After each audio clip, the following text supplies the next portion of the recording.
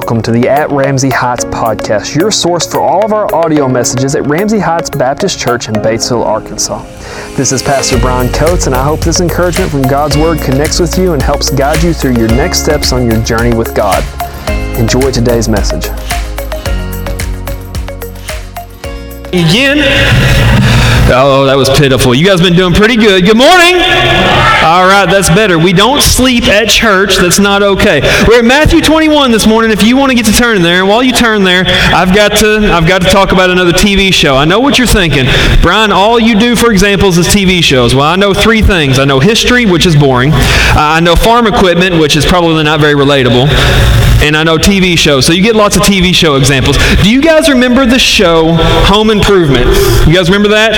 Oh, everybody's smiling. One of the best shows ever. Tim Allen played a character called Tim the Toolman Taylor, and he had his wife Jill and 3 kids. And Tim the Toolman Taylor was a handyman. He actually had a TV show where he told people how to fix things. But Tim the Toolman Taylor had a problem.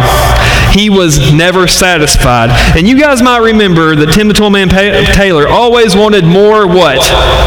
More power. That's right. It was always more power. I remember a couple of episodes, and it never worked out well for him. One of them, he decided his lawnmower wasn't powerful enough. And so he pulled that thing in the garage, and he took a motor out of a car and set this thing up. It looked like a motorcycle coming out here with exhaust pipes everywhere. He said, I can mow the whole yard in less than 20 seconds with this thing. And then he drives it straight through a fence because it's too powerful to actually turn. But my favorite one, because I think that as I get older, this maybe describes me and my wife just a little bit. Jill is in the kitchen, and she opens the dishwasher, and she goes, this dishwasher just doesn't clean anything anymore. And you see Tim sitting on the couch, and that head whips around, and he goes, he does that weird sound thing. And she goes, Tim, no. He goes, I can fix it. And she says, no, I don't want you to do this. You will blow up my house. He said, it just needs a little bit more power. She said, Tim, promise me you won't fix it. Oh, fine. And so he promises her. But like all men, he found himself unattended not very long. He was walking through the kitchen, and you see him, and he does this double take. He stops him, at that dishwasher. And he has this conversation with himself, like, she'll never know. Or it'll wash so good that she'll be happy that I did this. And he goes, just a little bit more power. And he goes and he buys this giant motor, or whatever it is for this dishwasher, and puts it in there. And as Jill's putting the dishes in there, she comes up, she bends over, puts some dishes in there, pops up and goes, Tim, have you been messing with my dishwasher? Oh, no, not me. I didn't mess with it. Tim, well, he said, try it one time and see how it works. And so she comes over to the dishwasher. She pushes the button, and she jumps away from it. And it works fine. And he goes, see, I told you I fixed it. And about that time, the whole cabinet blows up. Tim! Now, the reason that I like that show is I think that it gives us an insight into the reality of what it's like to be a man. Men like to fix things. And ladies, if you're honest, we end up messing up things more than we actually fix them sometimes. Isn't that right? Everybody's kind of chuckling at that. But I think there was an unattended truth in here, in the character of Tim the Toolman Taylor, that really describes not just men, but mankind, is that mankind always thinks that we need more. We have to have, no matter how much we have, it's always more. I need more money. I need more things. I need a bigger house. I need more respect. More. And it all really comes down to one thing: more power. And that's what we're going to assess in ourselves this morning. Do we have a heart that still cries out, even as we follow Christ, that cries out for more and more and more power? We've been in a series called Going Through the Motions, and we've been looking at this relationship between Jesus and the religious elites of the time, the chief priests. And Jesus is the Messiah, the Son of God. He's coming in and he's teaching, and he's challenging the way things have been done. And then you have the chief priests, who are the embodiment of a heart that desires more and more power. And of course, this leads to a lot of conflict, because these religious leaders are scared that Jesus' teachings and Jesus' ministry will take away from their personal power. So there's this conversation going on, and you can kind of see the tensions and the conflict between Jesus Christ, as his desires are completely opposite of those of the religious leaders. And last week we ended the conversation. Jesus drops a bomb on them. He tells them, he said, the the prostitutes and the tax collectors. He said, they're going into the kingdom of heaven before you. You who are righteous, you who are as close to holy as you can get through your actions. He said, I desire their heart more than I do your actions. And that's where we're at this week. So let's read this. Jesus is going to give them another parable. Chapter 21, we're going to read verses 33 through 43. Jesus speaking here. He says, hear another parable. There was a certain householder which planted a vineyard and hedged it round about and digged a winepress in it and built a tower and lent it out to husbandmen and went into a far country. And when the time of the fruit drew near, he sent his servants to the husbandmen that they might receive the fruits of it. And the husbandmen took his servants and beat one and killed another and stoned another. Again he sent other servants more than the first, and they did unto them likewise. But last of all he sent unto them his son, saying, they will reverence my son. But when the husbandmen saw the son, they said among themselves, this is the heir. Come, let us kill him. Let us seize on his inheritance. And they caught him and cast him out of the vineyard and slew him. When the Lord therefore of the vineyard cometh, what will he do unto these husbandmen? The chief priests answered back. They say unto him, he will miserably destroy those wicked men, and will let out of his vineyard to other husbandmen, which shall render him the fruits in their season. Jesus said unto them, did ye never read the Scriptures? The stone which the builders rejected, the same has become the head of the corner, and is the Lord's doing, and it is marvelous in our eyes. Therefore I say unto you, the kingdom of God shall be taken from you and given to a nation bringing forth the fruits thereof. Now, Jesus sets up this parable, this story, in terms they can understand culturally. And luckily, as a small town in Arkansas, we have a relatively common culture with them. We don't grow vines, but we have a lot of farming in this area. So what you have, for the sake of this argument, is you have an owner of a vineyard, and we'll call him a farmer. He spends all of this time creating this perfect vineyard. He puts his crops in, he takes care of it, and then he leaves and goes away. While he's gone, somebody has to take care of the vineyard, correct? So he hires people to come take care of his vineyard while he is absent. When it is time for the harvest, he sends servants up there. He said, go take the fruits. The ideal is that you take the fruits, you probably take them somewhere, sell them, and bring me the money back. But when the servants come, and they're going to get the fruits, the people who have been taking care of the vineyard, they see them coming. It says that they kill, beat, and stone these three servants. Now the owner is way more patient than I am. He makes this conscious decision. He says, okay, I'll try again. He sends a bigger group of servants, and he says, go get the fruit, go take it and sell it, and bring me the money back. And the husbandmen, what we are going to call the vine dressers from now on, the people who work in the vineyard, they beat them the same. And finally, the owner says, one more chance. One more time, I said, I'm going to send my son. I hired these people to take care of my property, and they will respect my son, even if they don't respect my servants. But as the son comes down the road, the vine dressers, the people taking care of the vineyard, gather together and they see him and said, this is the guy who's going to inherit all of this. This huge vineyard, this beautiful place, this belongs to him. If we kill him, maybe we can get it. And so they kill the son. Now, Jesus poses a question to the chief priest after telling this story. He says, when the owner finally comes after he's had two groups of servants and his son murdered by these people that work for him, what's he going to do? Now, the chief priests are very pious. They're very uptight. They know all the right and wrong answers, and they are furious, fuming. They huff out, when he gets there, he's going to kill him. And then he's going to give that vineyard to someone who will take care of it and who will serve him. That's the right answer. That's what Jesus wanted them to say, but it's also the wrong answer. Because the Pharisees, or the chief priests, didn't realize at this time Jesus was talking about them. He said, you are the vine dressers. You are the ones who have done this. And he said, this is exactly what's going to happen to you. So when Jesus asked this question, he's trying to point them to a bigger truth that they somehow missed. Now let's try to frame this story out a little bit more and see what the point Jesus is really getting to here. Now if you frame this story at first, you notice it starts with a lot of details, and it almost seems like pointless. I love seemingly pointless details in the Scripture. Now notice I said seemingly pointless, because everything in God's Word is put there for a purpose. And so when something seems like it's not a big deal, God with His holy hand made sure that these details were put in there. Listen to what what Jesus said about this guy, this guy that had the vineyard. He said he planted the vineyard. He put all of the fruit there. He hedged it, meaning he trimmed it up, got all the brush out of the way. He dug or built a wine press. Chances are that was probably made out of stone and would have had to been hand carved at that time. And he built a tower to oversee and to protect his vineyard. What we get a picture of in these details is someone who takes a lot of care into building something beautiful. He had worked diligently to make something amazing. Now that's important because it tells us how precious this place is to the person who made it. Some of you grew up on farms. Some of you grew up farming, and you know what it means to put your sweat and your tears and your blood into a plot of ground to see something grown out of it, to make a living on it. And doesn't that bring a lot of pride when you put all this effort into something and then you get something out of it? You're very protective of it.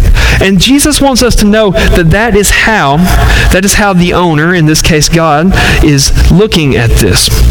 Now, as he leaves it to the vine dressers, and the idea is that they're going to care for it, they're going to take care of his precious place, but there are expectations.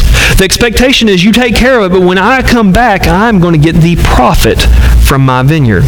We know that because he sent people back to get the money. This brings us to our first take-home truth up here on the screen. Listen, God has entrusted his workers with the responsibility of something precious. God has entrusted his workers with the responsibility of something precious. Several years ago, I was asked to house sit for a family friend. They were going out of town and they had some animals and they wanted their house taken care of. They wanted somebody living in it. And this was awesome for me. I was still living at home and I was given reign of this entire house. I asked, can I have my friends over? And they said yes. So now I have a house to bring my friends to. I didn't have any friends to come over, but I could have anyway. That's the point. My friends could have came over. I asked, can I eat the food? They said, every bit of food in the fridge is yours. And so for like a week and a half, I lived in this giant house that wasn't mine, eating their food, doing what I pleased. I ate ice cream for supper. I watched anything I wanted to on TV. It was a great time. But the point of me staying at the house was never for me to take care, or for me to have fun in the house. The main point of it, even though I was entrusted with the house and told I could use it, the main point of it is when the owners came home, they wanted to make sure their animals had not died of starvation or dehydration. They wanted to make sure their house had not been broken into or burned down, and they wanted to make sure that it was as clean as they left.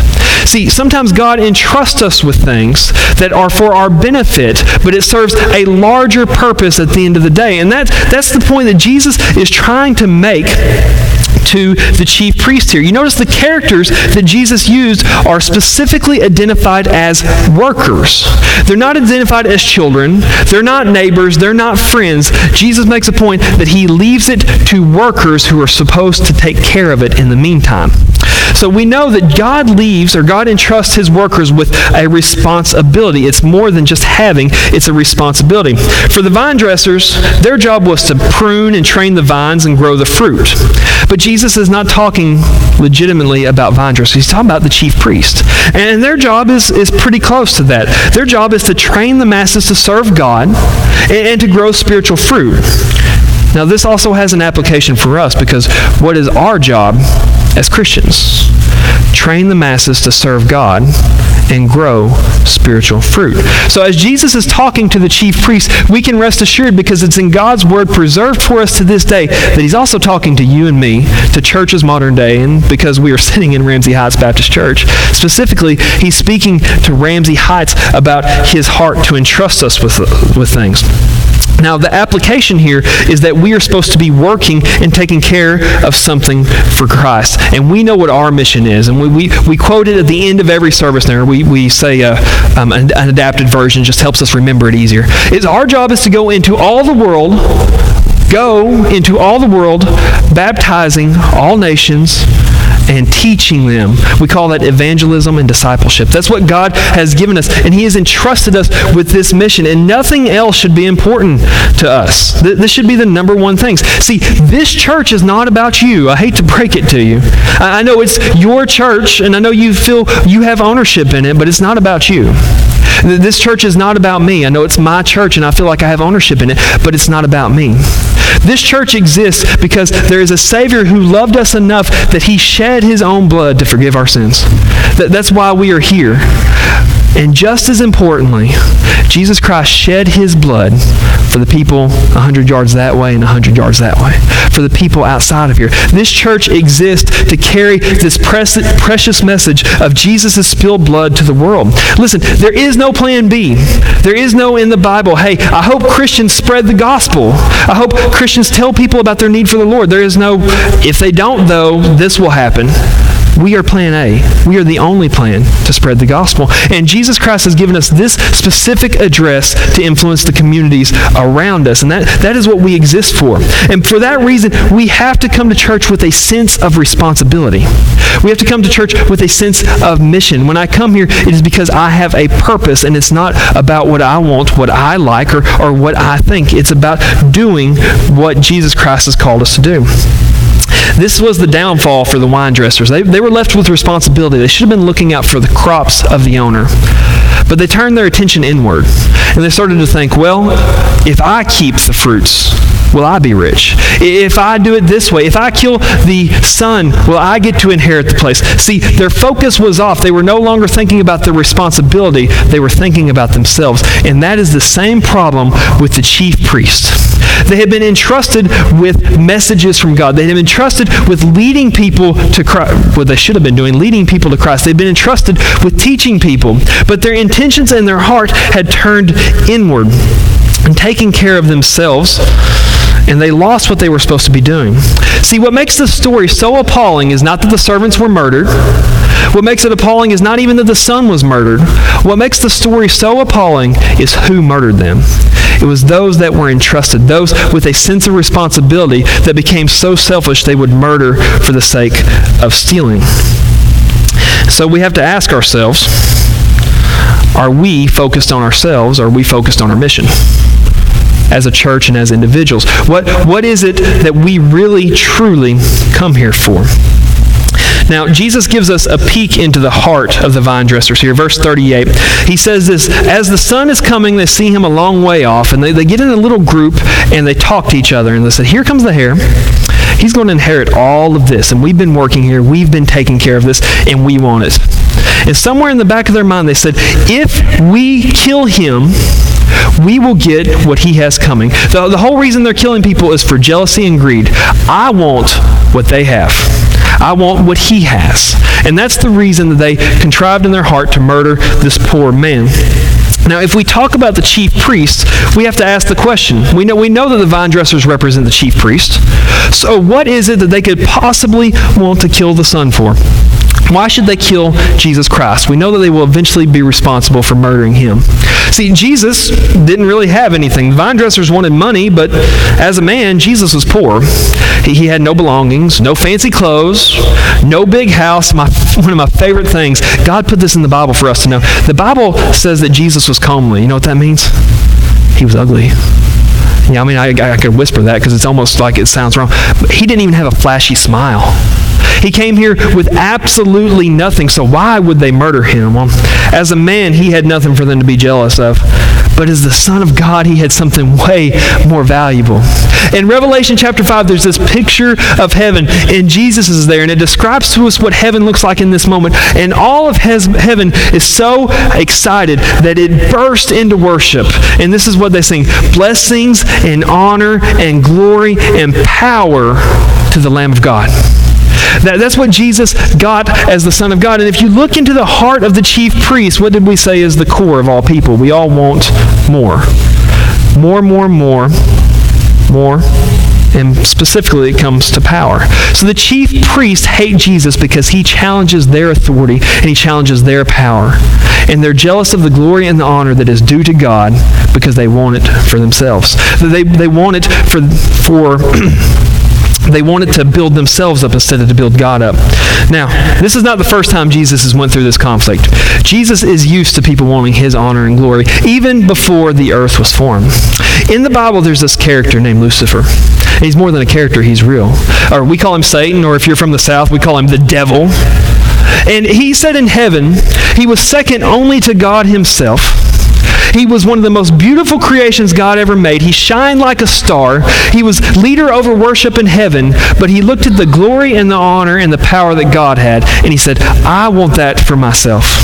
And so he rebelled against God. He took the gifts that God gave him, rebelling against God out of jealousy, and took a bunch of angels with him. And that spirit of rebellion lives on today in us. Because the truth of it is, at our core, the flesh part of us, we don't want to honor God. We want to honor and build up ourselves. So what happens when we drag that into our churches? What happens when we get in the wrong heart of worship? See, a lot of times we think that church is about our honor and our glory and our prestige and our power. I have the power in this church because I've been a member here for a long time. I have the power in this church because I'm a pastor. I have the power in this church because my family member is a deacon. It doesn't really matter. How many times have we heard people think that they control God's work because of some man-made sense of prestige? That brings us to our second take-home truth. Listen, it's satanic for us. This isn't it. It's satanic for us to think this way, and that brings us to our second point. We are called to worship in a heart of decrease, not in a heart of increase. We are called to worship in a heart of decrease, not a heart of increase. See, these vine dressers, they should have been servants. They should have been workers for the owner of the vineyard. But what they did is they began to look at, what can I get out of this? What can I do? What is going to make my life better? And that's what the chief priests had done with the responsibility that God had given them.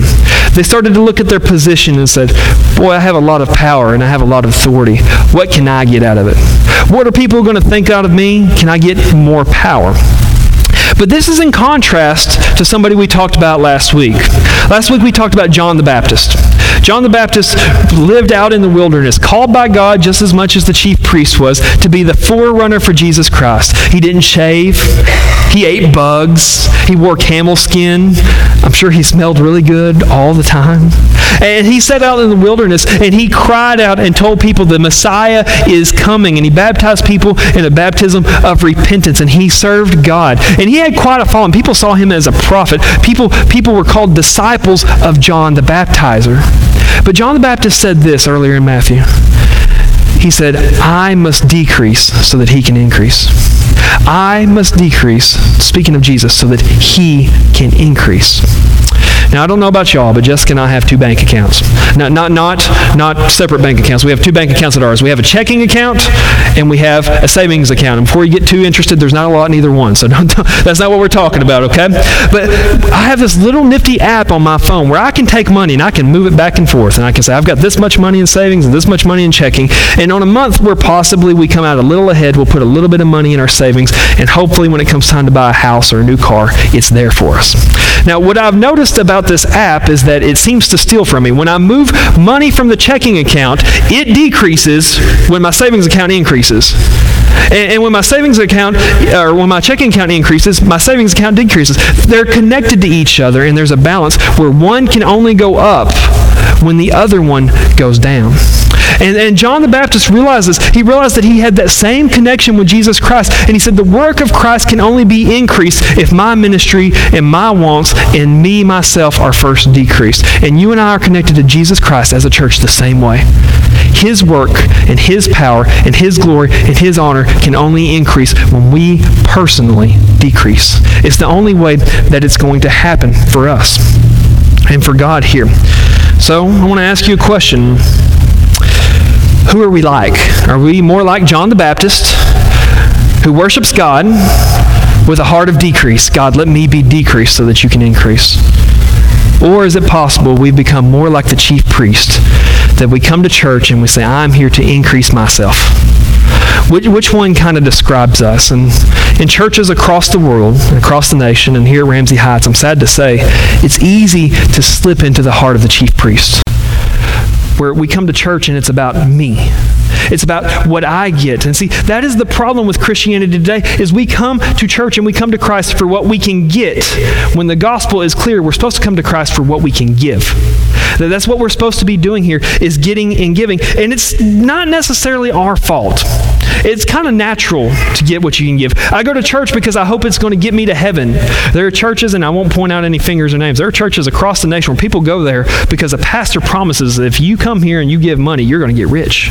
And so they come to church for financial gain. Sometimes we come to church for things that we like or for relationships that value us. And this is the base of our going through the motions. This is what causes us to go through the motions. You and I are hardwired to take the simplest way to what we want. If I ask you to go to Colton's with me today after church, how would you get there? Every person in this room would take a right out of the parking lot, go to the stoplight, and take a left, because that is the simplest way to get to Colton's. There's not a single person who would turn left and say, I'm going to go down to Mountain View, cut across to Melbourne, and come in through the north side of town to go to Colton's. None of us are going to do that because we are hardwired to take the simplest way to what we want. And if we come to God's house with a heart of what do I get, the simplest way to get something is to go through the motions, or at least we think it is. I'll come and I act right, I'll talk right, I'll give money, and that's going to get me whatever it is I desire. But that's not what we are called here to do. And listen, I want to be clear that this can get us to the bare minimum. Sometimes we do the bare minimum for God because we think that's all I have to do. I'll get saved and it'll get me into heaven and I don't have to do anything else the rest of my life. I'll come to church and I'll give my money and I don't have to serve any way else because I give money and I financially support. Or vice versa. I come to church and I did a couple of odd jobs or I teach class, so that probably precludes me from giving money. And we come and we give the bare minimum. And I want to be clear about what I'm fixing to say. God is so good. God gives us a richness that we cannot even put into words in what He does in our hearts and what He has prepared for us when we leave this earth. God is so good, and that's why we remind ourselves of that every Sunday. He gives and He gives and He gives, but that's not the goal of why we serve God. We don't come to God for Him to give, and we don't exist at this point in our relationship with Him to give. I promise you, if you serve God truly, you will live a life of decrease. You can't do both. You can't serve God truly living a life of increase. If you stand next to God and you compare yourself to His holiness, your self-esteem will automatically drop because you start to see your flaws when weighed against His perfection. If you come to church, your bank account is going to decrease if you're serving God the way He calls you to, because He calls us to give faithfully through tithes and offerings. If you follow God with all of your heart, the importance of things in this world fade to you. We have to be of the faith and the heart that I'm willing to decrease so that He can increase. And here's one of the reasons why. Because when we come to church in a heart of increase and we make it about us, we make it about me being more powerful, me having more things, me having more friends, or me just even feeling better about myself, the focus is all on who? It's on ourselves. And when we go out into the world, this is the reason Christians have a horrible reputation. When we go out into the world with a heart of ourselves, I've got to speed up here. When we go out into the world with a heart for ourselves, these are the Christians that walk around with their noses up, and we look at sinners and we say, I wish you were as holy as me.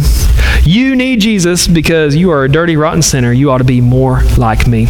Nobody will come to Christ to that message. Nobody's going to hear it. But when we come to church and we worship God in a heart of decrease, and we put our focus not on ourselves but on the holiness of God, in which place we compare ourselves to God and we realize we are nothing, we leave here humbly. And when we walk outside and we see somebody struggling with sin, when we see somebody hurting, when we see somebody broken, we can come sit down next to them and we say, hey, I'm just like you. The only difference is I found the answer. And it's Jesus Christ, and what He's done in my life, He can do in your life. And nobody's looking down on you for your sin, but God has a better plan for you than the way that you're living now. That is the message, and that is the heart that leads people to Christ. That is how we get people to know that they need a Savior. What did you sing this morning, Mrs. Cleta? People need the Lord. That's how we teach them that they need the Lord. Now, even the chief priests could understand the concept of the parable. They couldn't apply it to themselves, but they could understand this concept. So Jesus asked them when it's over, once again, what happens when the owner gets there? And they throw a fit. They huff and they puff and they turn red. He will surely kill them. He will kill them. And then the second part is more important. He will hire somebody else to take care of the vineyard. This brings us to our third take-home truth. Listen carefully.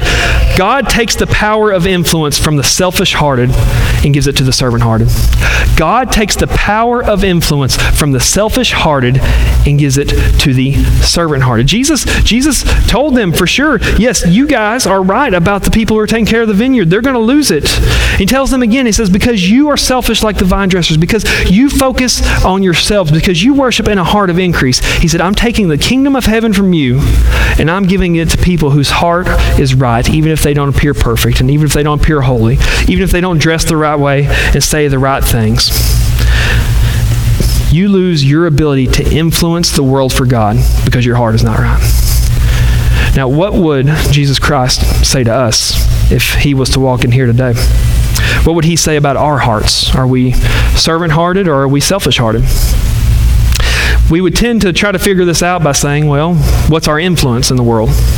We might look at influence and we try to measure influence. We might say, well, how many people show up on Sunday morning? That tells us about our influence. Or how many new members do we have this year? Or how many salvations do we have? That tells us about our influence.